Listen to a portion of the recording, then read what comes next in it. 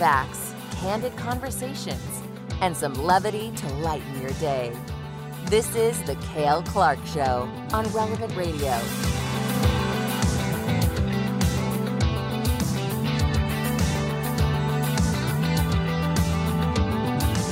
Hey, a fantastic Friday to you. Welcome to the program. 888-914-9149 is a toll-free line to call to talk to me for free. 888-914-9149. It's a toll-free line for the Cale Clark Show on Relevant Radio. You can also email the program, Cale, C-A-L-E, at relevantradio.com, and follow me on Twitter at Cale Clark, C-A-L-E, Clark with an E. It is the 14th of April. It is Friday in the octave of Easter. It's just one great big Easter day for 8 days. Just love it.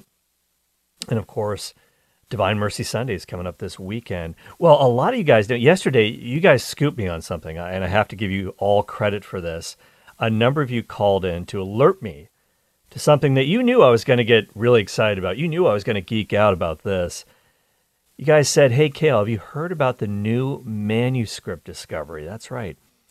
A Syriac manuscript of the Gospel of Matthew, at least part of it. I said, no, I hadn't heard of this discovery. And a couple of you guys were kind enough to pop me an email with links to articles about it. I want to thank Jacob, want to thank Patrick. Thank you guys very much in particular. So I thought, I need to find out more about this. And there's no better person for me to talk to about this than a great friend of the program, the author of a book on the manuscripts called Jesus and the Manuscripts. And no exaggeration, he's also written or edited about 100 other books.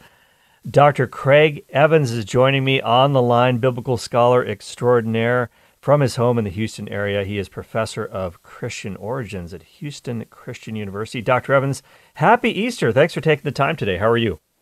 I'm fine, Cale. Thank you very much. Happy to talk with you about this recent manuscript find. Yeah, and lots of other fun stuff we're going to talk about as well. So in layman's terms, can you explain to us exactly what was found, and is it a big deal? Well, any manuscript that we didn't know about before, or a manuscript we knew about but we didn't know that there was an underlying text, and then we discover it, yeah, that's a big deal. And what we have is a text that's fairly old. I think it's exaggerated when they say it's 1,700 years old. My guess, probably more like 1,600, but in any case, whatever. It's called a palimpsest. Okay, first of all, you need to learn how to spell it. I think I had a palimpsest before. It really hurt. And you went to the doctor? Well, that's good. A palimpsest, it's two Greek words, palin, which means again, or again, as we might say in Canada, and then psest, it's kind of a PS word, from the verb is psao, and it means to rub. And so, anyway, a lot of people might not know this, but when a manuscript was prepared for writing, it didn't matter if it was papyrus or if it was parchment, which is a stretched leather, it would then be rubbed, and that would make then the paper, we'd call it paper, but either the papyrus or the leather, it would receive the ink from the pen better. And so you'd write on it, and then it would look really good. If you didn't rub it, then the ink might not stick very well, it'd be uneven, and so on. Well, paper was so expensive that instead of just throwing it away, if you had some old manuscript, you might want to rewrite it, and so you rub it again.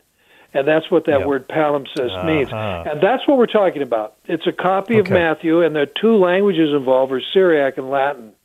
And so it was rubbed again and then overwritten. And in fact, actually, if you find the page, and I've looked at it online, you turn it sideways, and the Syriac now is going properly from right to left. You turn it back the way it is, and then the Latin looks correct. And it's because of ultraviolet, and sometimes we do other types of spectral imaging, and you can see hidden text that you can just barely see with the naked eye. And then you can see it so well with the ultraviolet, you actually can read it. I love that. And like I said yesterday on the show, people didn't have Microsoft Word back then. They didn't have Google Docs. There wasn't an unlimited supply of electronic paper to write on. Papyrus is hard to come by. It got reused time and time again. It was also quite durable. I want you to speak to this for a second. We've talked about the work of James Houston before and what he found out about how long some of these manuscripts lasted for? I think it really shocks people to hear this. You talk about it in your book, Jesus and the Manuscripts. Can you just mention it really quickly? Oh, yeah, sure. And that was something that the great British scholar, T.C. Skeet, he found it frustrating. He'd write an article, I think he was a publishing scholar on into his 90s. Anyway, back when he was a mere youth at 65 or something like that, he wrote an article and reminded scholars, look, quit referring to papyrus as a fragile medium. It's far more durable than, you find any book, take any book down the shelf and look at the pages. Hey, papyrus is a whole lot tougher than that. And so this papyrus, as you know full well, that we've excavated and from Egypt, the dry sands of Egypt, this is stuff thrown out in the trash. And it's been there for 2,000 years, some of it longer than that. And we dig it out of the sand, we dig it out of the trash, and we can still read it. If it wasn't 20 feet deep where it got wet and soggy, if it's near the surface, the first 6, 7, 8 feet of the sand, it's perfectly legible. We have found papyrus in caves, inside of mummies, in burial tombs, and so on. And the papyrus is durable, perfectly readable.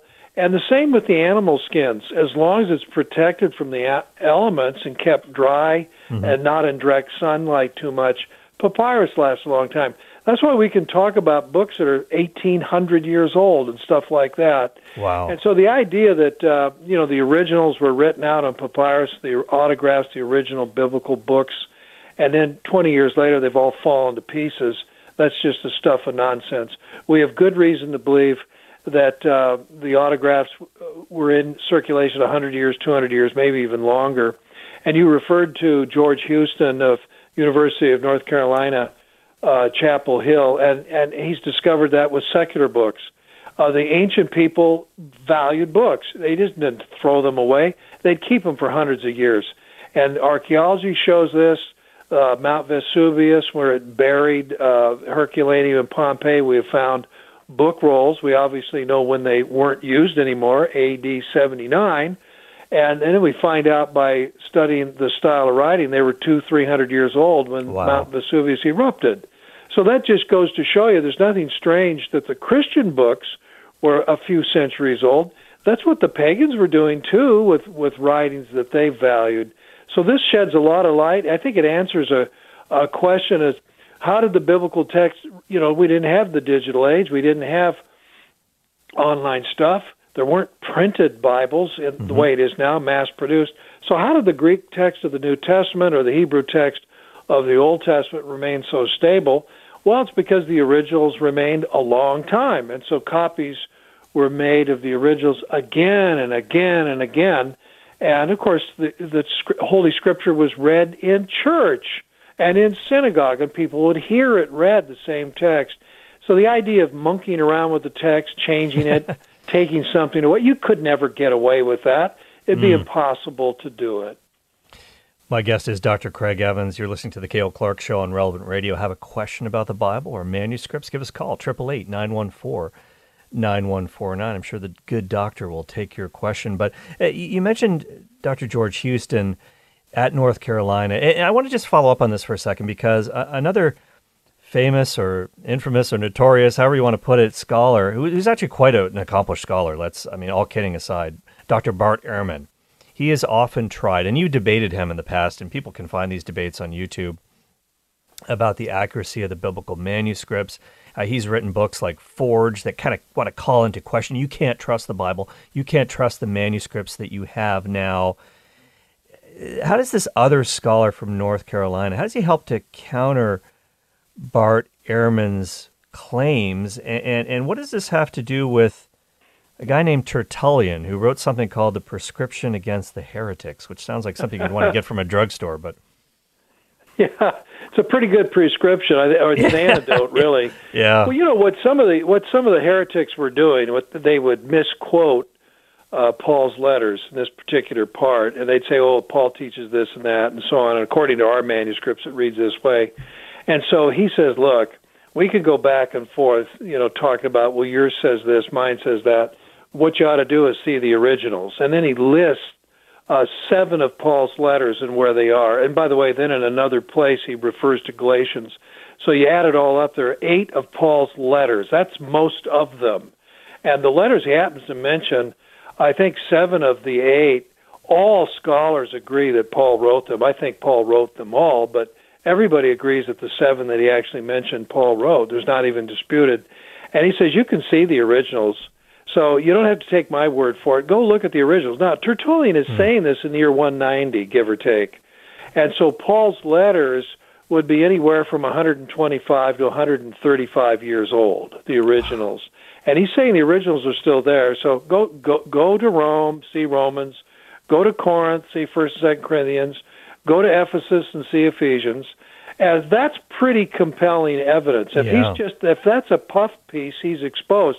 And by the way, 100 years later, 290, Bishop Peter in Alexandria, Egypt, he's not doing an apologetic piece. He's writing a devotional on Passover week, Passion Week, and he says, now, the best manuscripts read this way, and he's making a text critical point, and he says that's the way it reads in the original that the Apostle John wrote.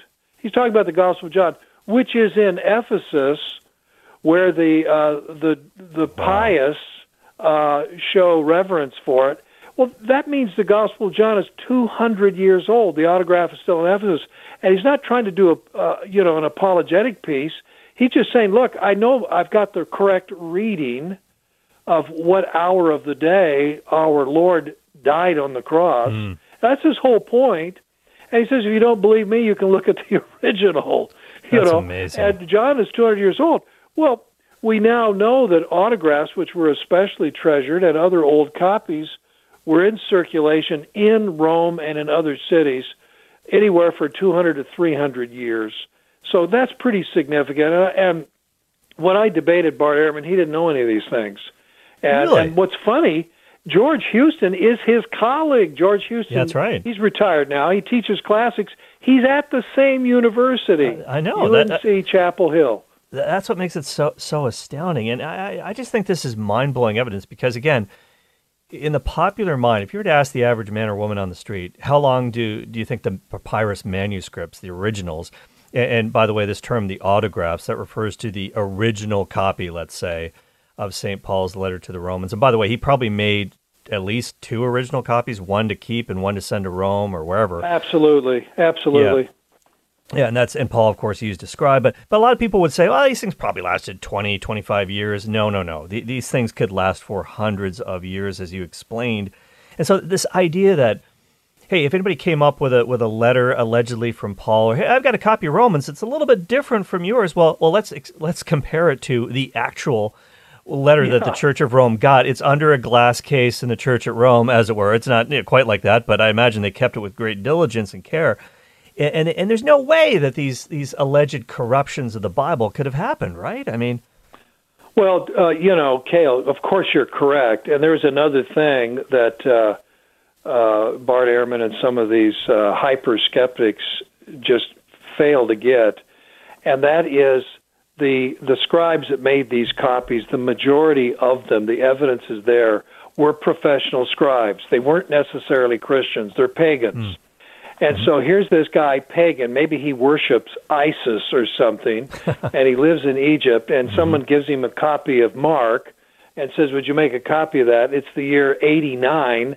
Well, he has no motivation to change it. He's a professional scribe. He's made copies of Plato, copies of Aristotle, copies of who knows what all, and he doesn't even know what it is. And by the way, if he does make a mistake, it's because he probably doesn't fully understand what he's copying. So whatever mistake he makes, it's just his eye slipping. He doesn't change it. He doesn't think, I need to alter the Christology here.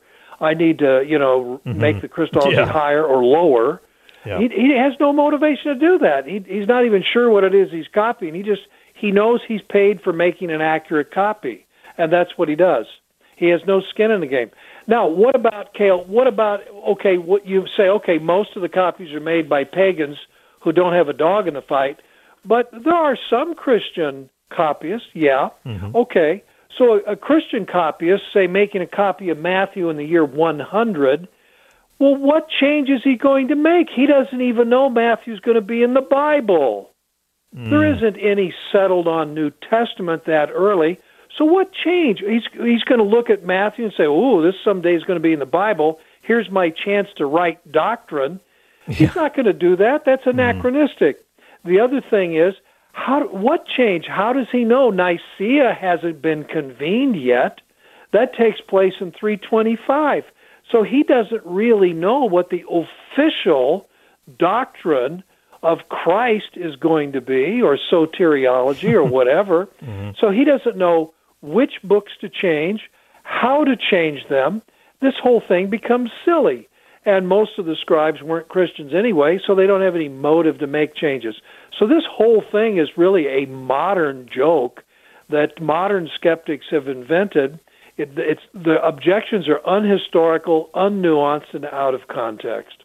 Yeah, I love that. And Orthodox Christians can just breathe a sigh of relief. You don't need to worry about that stuff. Oh, we've got a lot of copies. If somebody monkeyed with the text, we would know it, because we have so many copies from so many different places, and not just in the original Greek, Latin, Coptic, and other languages. Nobody could monkey with the text, say, in the late 1st century or in the 2nd century, and get away with it. It would leave ripples in the manuscript tradition. It would be obvious.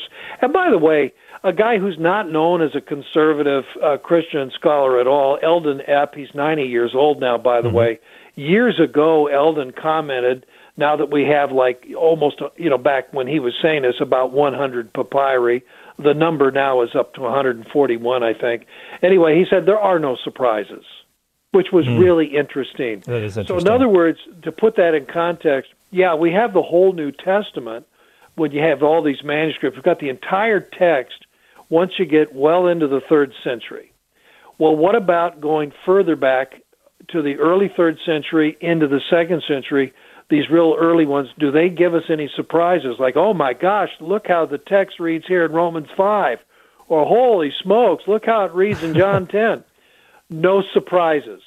The texts still read the same way.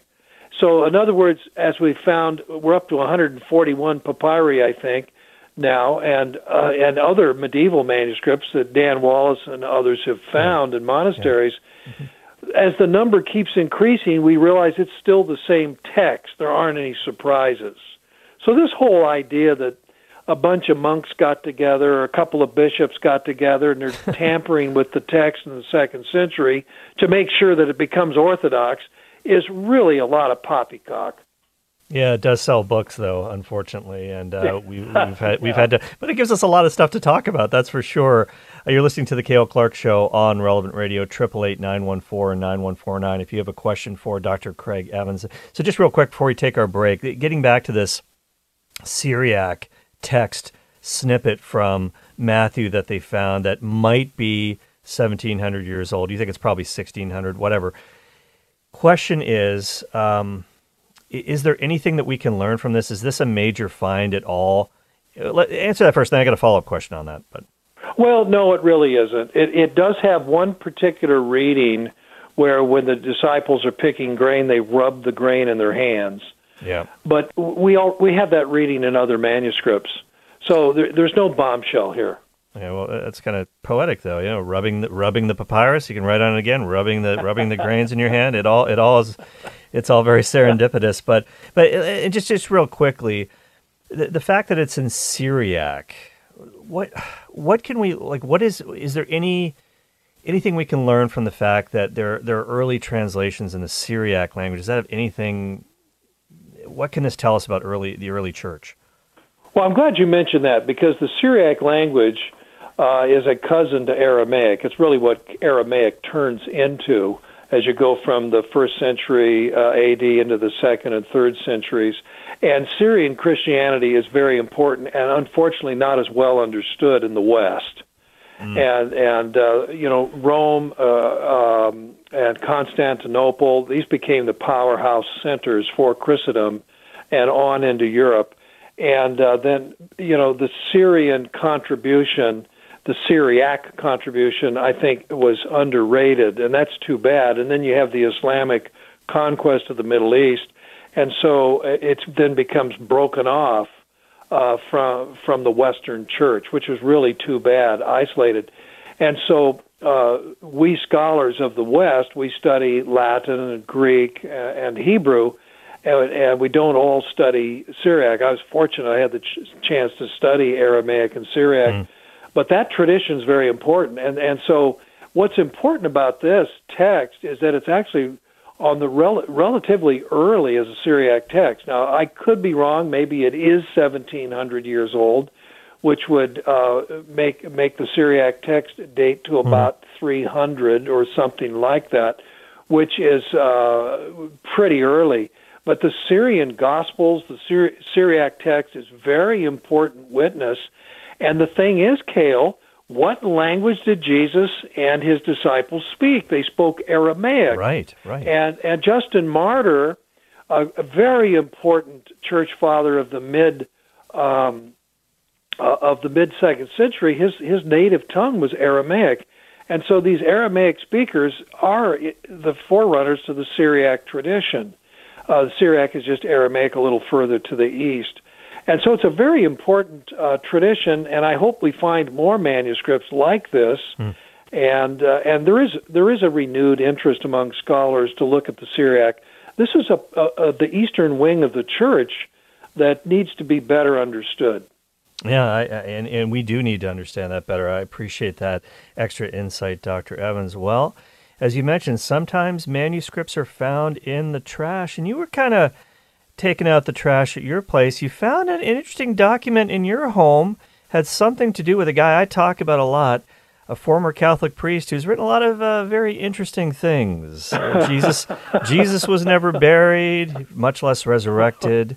His body was eaten by wild dogs, unceremoniously thrown down by the cross. I'm talking about John Dominic Crossan. You faced off against him many a time in debates. So we're going to talk about what you found in your home, what he wrote, and what it has to do with Jesus, if anything, right after this break. Plus, Dr. Evans also had a run-in with Hercules and the Incredible Hulk. I'll explain much more. You're going to want to hang on. Call in right now, 888-914-9149. It's Cale Clark Show, only right here on Relevant Radio.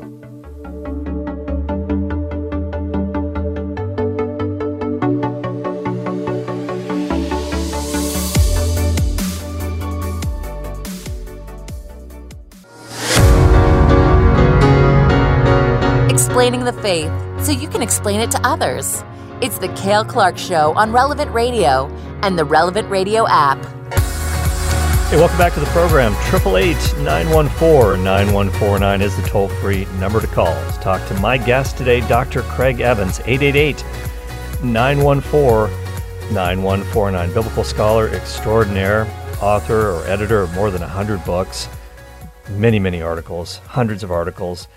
The author of Fabricating Jesus, How Modern Scholars Distort the Gospels, among other great books. And in that book, he mentions a certain guy. And Dr. Evans, as my former professor, one of the things I really look forward to getting in my inbox every once in a while, you'll send out these academic alerts to some of your former students. And Easter time, you sent me one along with the other guys, and I was really looking forward to opening it up, and I was not disappointed.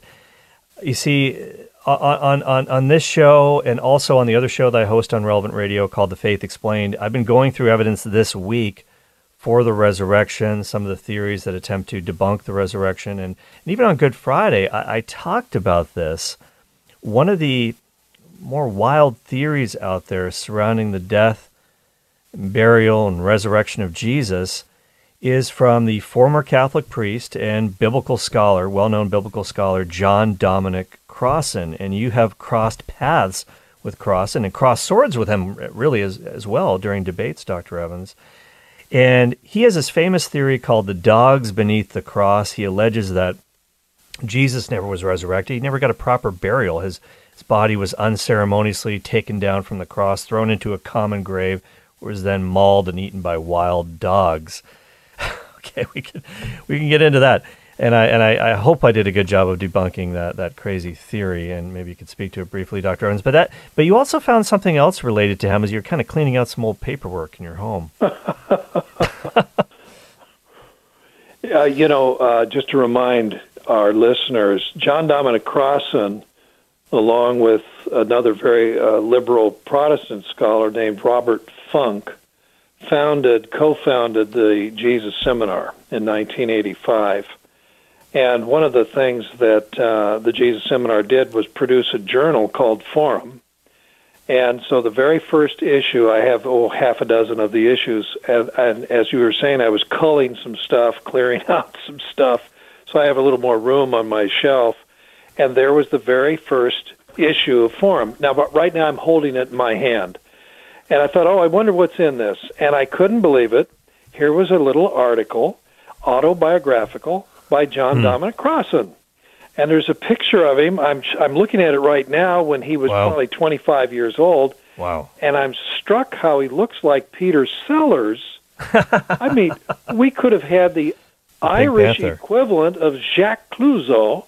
Anyway, I think he missed his calling. But in any case, he became not a detective of crime, but a detective of literature.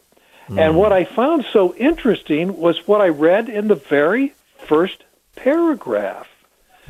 And just to prepare our readers for this, keep in mind the Jesus Seminar was founded on the assumption that most of what Jesus taught was forgotten, and not very much was remembered. And so when the Gospels were written 30 or 40 years after his public ministry concluded, people had to make stuff up and say, well, if Jesus were here, this is what he would probably say. Well, what do we do about this? Or what do we do about that? Somebody asked. Well, if Jesus was here, this is probably what he would say. So the Jesus Seminar concluded that about 80% of what's written in the Gospels really doesn't go back to Jesus, because who could really remember all that? Okay? That's the backdrop. Well, what do I read the first paragraph? Crossan is saying, when I was 10 years old, my dad would walk me to school, and it was a long walk. And what we would do to pass the time as we walked, he would read to me poetry, and I would memorize it. And he said, I memorized Rudyard Kipling's famous poem, Gunga Din. So I thought, that's interesting. I looked it up. It's 89 lines, 548 words. And on the walk to school, it might have taken, a half hour or something, he memorized it. 89 lines. He's 10 years old. It's 548 words, one walk to school. And then he goes on to say, and I still remember it 40 years later. Wow.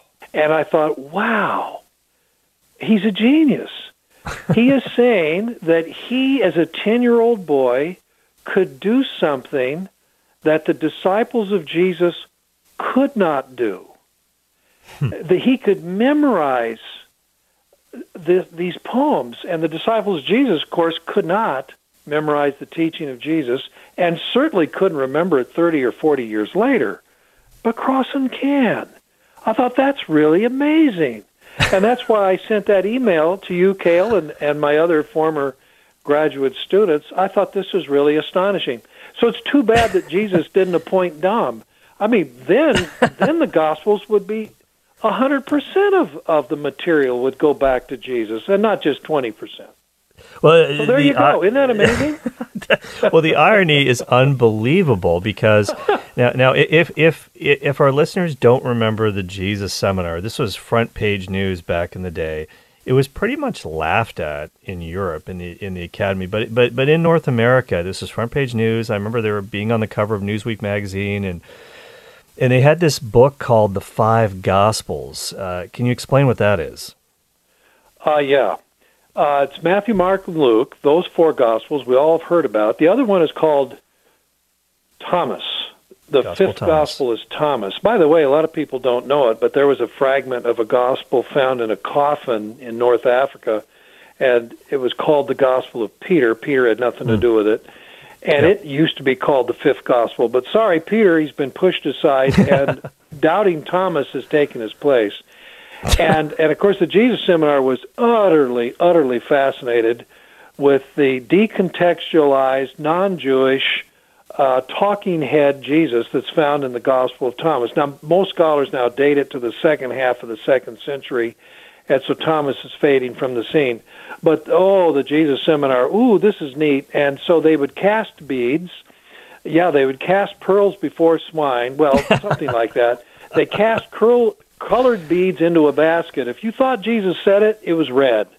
If you thought, well, it's close, not exactly that it's pink. If you had a lot of doubts, it's gray. And if you're certain that Jesus did not say it, it's black. So they'd throw their beads into the basket, and they had numeric value. They'd calculate it, and that's where they came up with only 18% is either red, almost nothing red, or pink. Everything else is gray and black. So that's how they did their calculations. Yeah. And Thomas had more pink in it than the Gospel of John. Well, they should have turned red with. They should have turned red with embarrassment, maybe, and that obviously has to. That obviously has to do with the quote unquote red letter Bible editions that have the words of Jesus, in red ink, if you will, and that's. We just want to break. It's what's ironic about the note that you found from John Dominic Crossan is that this was something. This was in a journal or some sort of a paper having to do with the Jesus Seminar, right? Which doubts, as you said,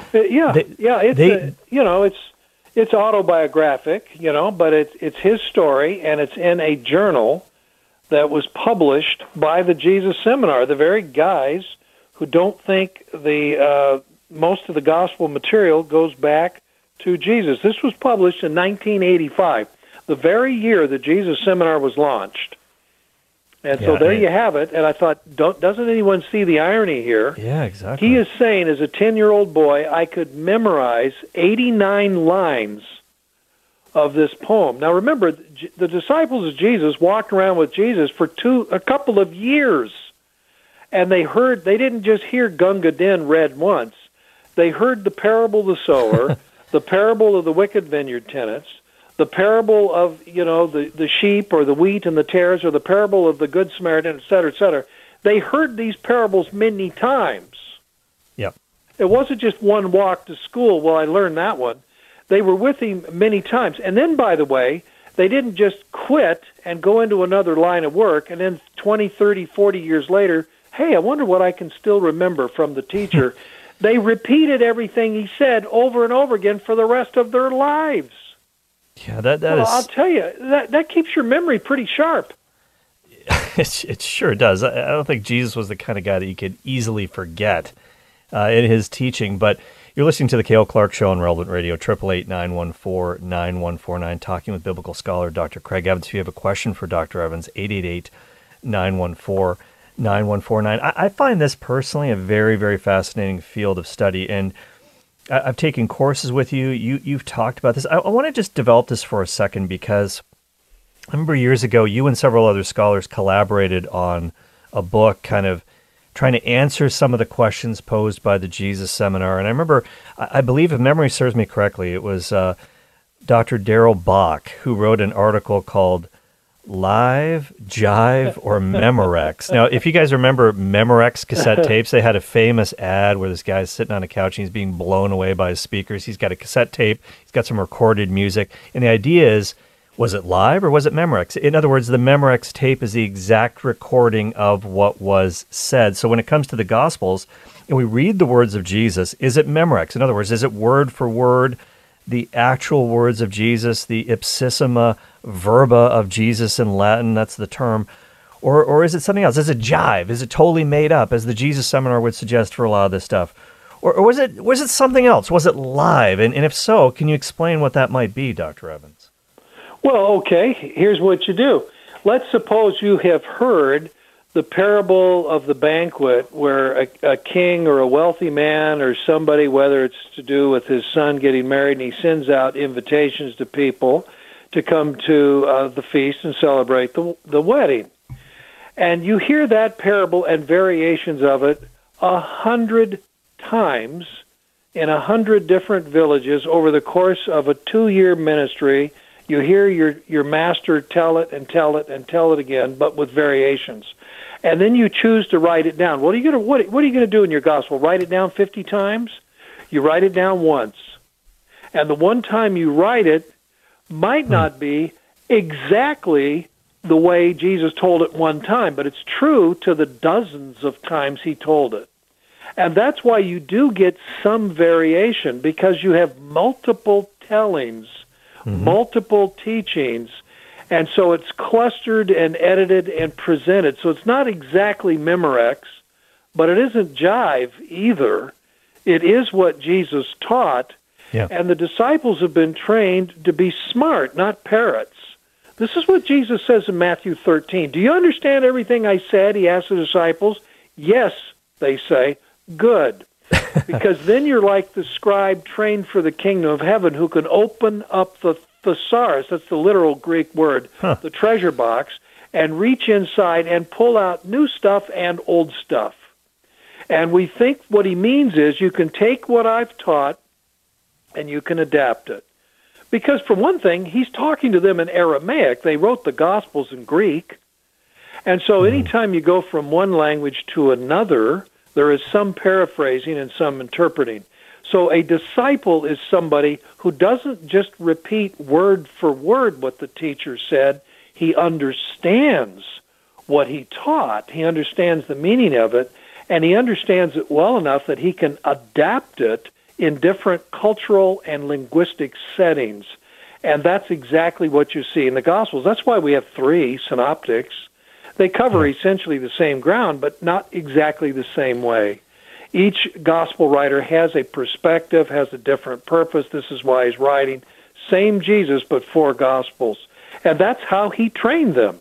And I think we have to resist the naive fundamentalist response, is to imagine that everything is said is word for word. Well, that's not possible. If it was word for word, it would be tremendously long, and it would be in Aramaic. Yeah, that's right. That's a great point. We already have a translation issue. It's not the exact words of Jesus. Anyways, he's probably speaking and teaching in Aramaic in most cases, and then it's being translated into Greek in the New Testament. And as the Gospels say, he kept the crowd spellbound for hours. Well, you can read a Gospel very, very quickly. There's obviously some condensing going on here, but it doesn't mean that the message is being changed. And I remember you used to teach us this all the time, that if the apostles, if the disciples were parrots, just running everything back like a robot, word for word, they would be considered to be very, very bad rabbinical students of the master, wouldn't they? Oh, yeah. I mean, anybody back then, it's less true now, but back then the memories were pretty sharp. It was very much an oral culture. And so to hear someone speak and then simply repeat it, that proves nothing. It just shows, well, your memory works. And by the way, we know what we're talking about. We're not guessing, because we have educational handbooks from antiquity, and they talk about how you teach students and how they first memorize so they can repeat what they heard. Then they prove that they know what they're doing by how they edit the material. They can expand it, they can abridge it, they can introduce it differently, they can take units of tradition and string them together like pearls. And that's why the Synoptic Gospels especially, but also John to some extent, you see it, they look like strings of pearls. And that's what they are. These little pearls have been strung together, and Matthew, Mark, and Luke don't necessarily string them always in the same order. They don't always lump them together and arrange them quite the same way, and they don't always make exactly the same point. But yet they're true to the teaching of Jesus. They're true to his message, what he was trying to say. They're just nuanced, and they're able to apply it in a variety of settings. Yeah, and it's probably quite likely Jesus himself did that. If he didn't have much time, he'd kind of give an elevator pitch of the message of the kingdom of God. He could also expand it. You look at the Sermon on the Mount in Matthew, the Sermon on the Plain in Luke. Some people think it's that Luke is somehow abbreviating or changing. It might have been 2 different messages in different places, but the message is always the same wherever he goes, wherever he's traveling. He's not going to change it every time he steps into a different town. So this is really Cale, let me interrupt. You're absolutely right. And in my Jesus and the Manuscripts book, I make that point in one of the chapters, that the so-called discrepancies, the variances, the varieties that we encounter in the Gospels, they started with Jesus himself. And so the idea that on one occasion he goes up on the side of a hill and delivers the Sermon on the Mount, that's naive. And in fact, how long does it take to read the Sermon on the Mount? 15 minutes? 10, 12 minutes? Yeah. Do you think Jesus spoke for 12 minutes, said, okay, that's it, folks, I'm done. Yeah, exactly. Let's go home. I mean, the feeding of the 5,000 is interesting because that's after an entire day, and the sun is going down, and Jesus is concerned about the people going home, and some of them have walked for miles, going home at the end of the day and very hungry, and he wants them to be fed before they go. That is very realistic. They've been together for an entire day. Well, there's no saying, there's no discourse, there's nothing in the Gospels that takes longer than just minutes to read. Even the long discourses in John, some of them might be 35, 40 verses long. They only take a few minutes to read. So these are distillations of Jesus' teaching, and according, as he instructed his disciples to do it. And so they have heard him teach again and again and again, repeating material, the same parables, variations of the parables in a variety of settings, and then they have pulled it together. Actually, the ancient Greeks would call it epitome. They have epitomized his teaching, put it together, presented it, Matthew clearly speaking to a skeptical synagogue, Mark speaking to the Roman Empire and the cult of the emperor, Luke speaking to Gentiles who wonder if they have any place in what appears to be Israel's story and Israel's Messiah, and John speaking to a different kind of a group, more philosophically wisdom-oriented, and claiming that Jesus is the very incarnate Word of God himself. And so the four gospel writers have different agenda, they have different strategies and purposes, and then they edit and present the material, I would argue, authentically, true to what Jesus taught, but to insist on it being word for word, as though we could walk around with a tape recorder and find those 35 verses in, John 10 exactly that way, that is to misunderstand how Jesus taught and how it all came together. Very well said, Dr. Evans. We've got to take a quick break right now on the Cale Clark Show, 888-914-9149. I see you there, Sean. Frank, if you're on the line, please stay there. We'll be right back after this. This is the Cale Clark Show, giving you the confidence you need to bring the faith into everyday life. Hey, welcome back to the Cale Clark Show. On this Friday, my guest is Dr. Craig Evans, 888-914-9149, to call and talk to one of the most highly regarded biblical scholars in the world. Not often you get a chance to call in and have a chat like that. 888-914-9149. And let's go to the phones right now. Dr. Evans, we've got a call here from your home state of California. We've got Sean from Santa Clarita, California calling in. Hi, Sean. Hi there. I'm calling about a book called The Complete Gospels that was edited by Robert Funk under the auspices of the Jesus Seminar. Yeah. Dr. Evans, did you find the canonical Gospels translated correctly, more correctly perhaps than in our regular Bibles? Well, that's the translation of the canonical Gospels involving the Jesus Seminar is not a big deal. Some of their works, they use the RSV, for example. So there is nothing shocking or strange in the world of the Jesus Seminar, Bob Funk, Dom Crossan, and so on, when it comes to the translation of either the canonical Gospels or the ones that are extra canonical. I do have the complete Bible, and by that, when they say complete, it's a little bit audacious.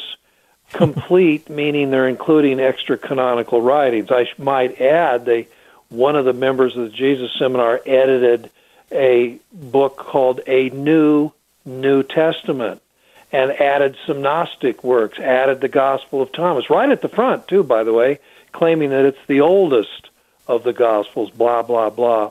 And I have done a review of it, and I'm not impressed in the least.